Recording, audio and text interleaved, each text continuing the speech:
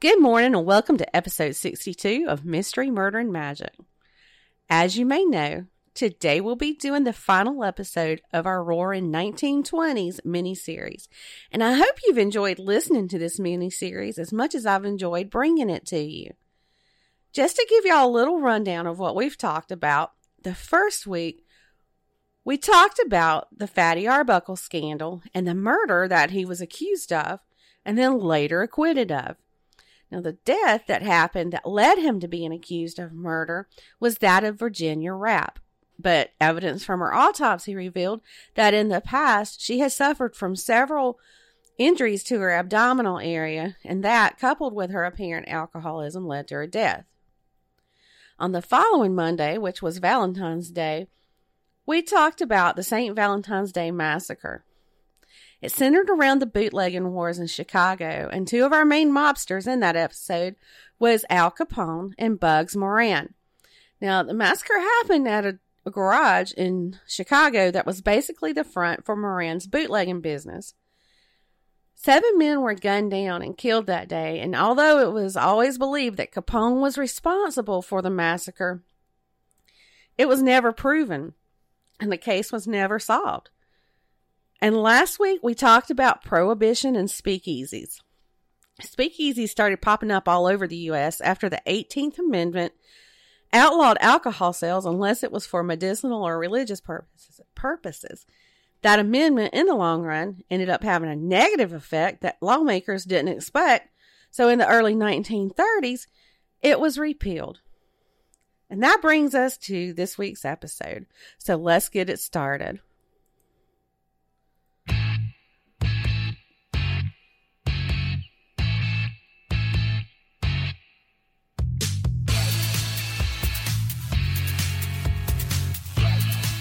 It's Monday, and that means it's time for a new episode of Mystery, Murder, and Magic.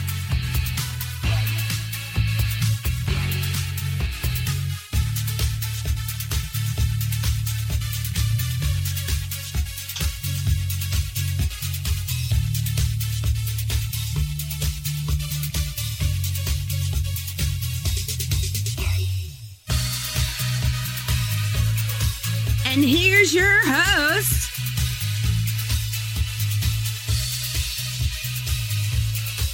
Andrea Lee, and sometimes Alex.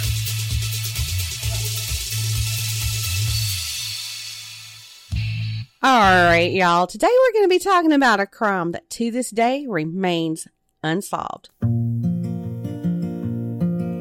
It happened on September the 16th, 1920. And this event left more than 30 people dead and over 300 injured.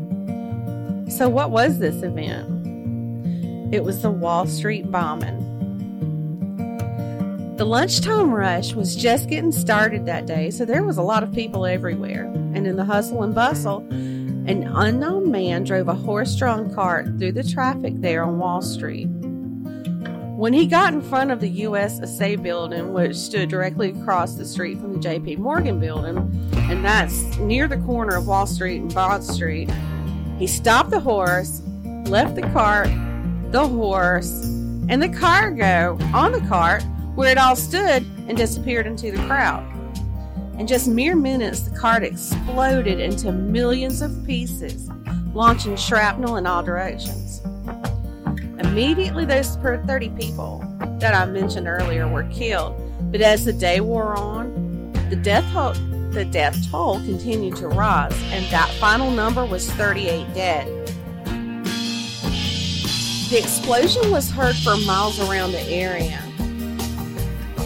The streets were filled with smoke and covered with shattered glass from the buildings that were directly hit by the explosion, along with other debris from the buildings and bodies of the injured and dead. Even parts of the horse that had pulled the cart were found 100 yards away.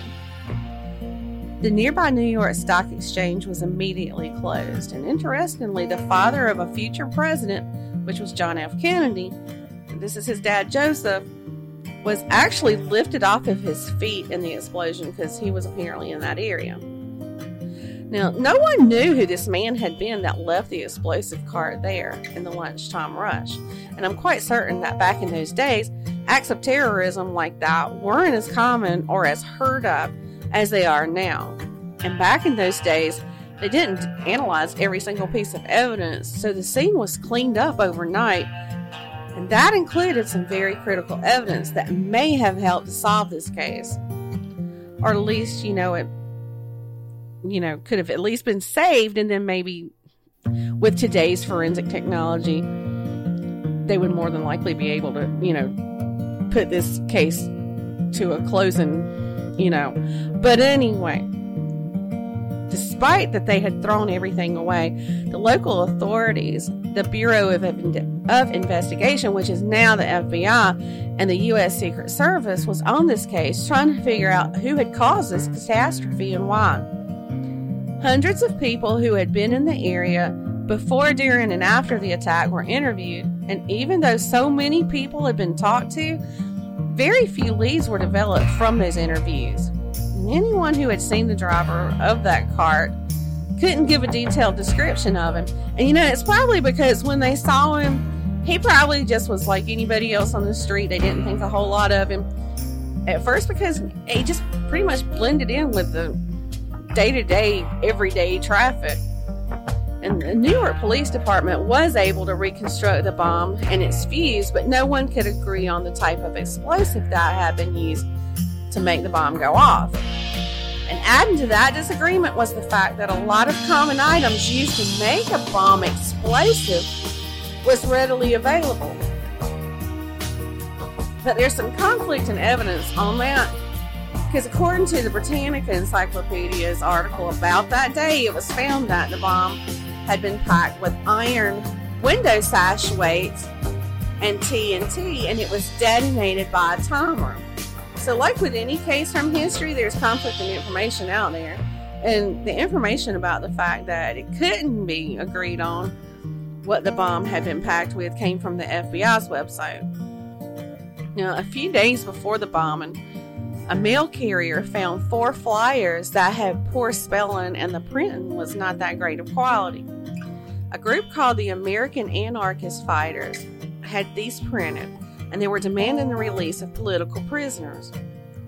These flyers could be a big clue in solving who had did this bombing, but even though investigators searched up and down the eastern seaboard, they were unable to find any trace of information on who had them printed.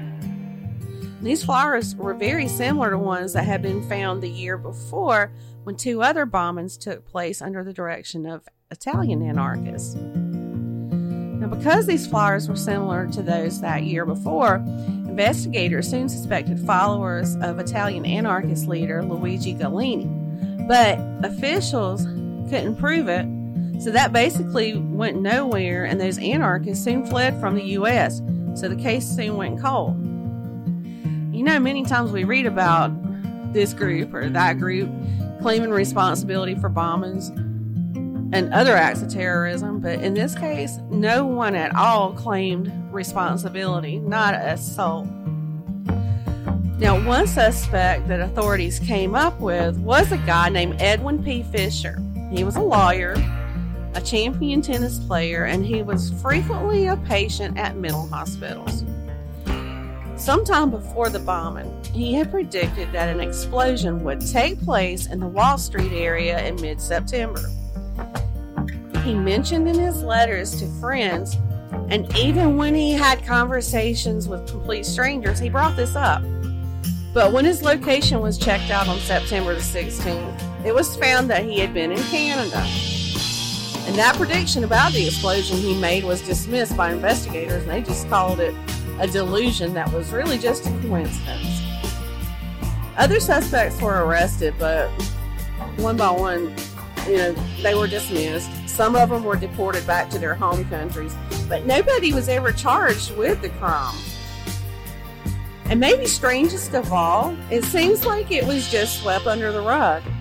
The investigation was officially dropped in 1940.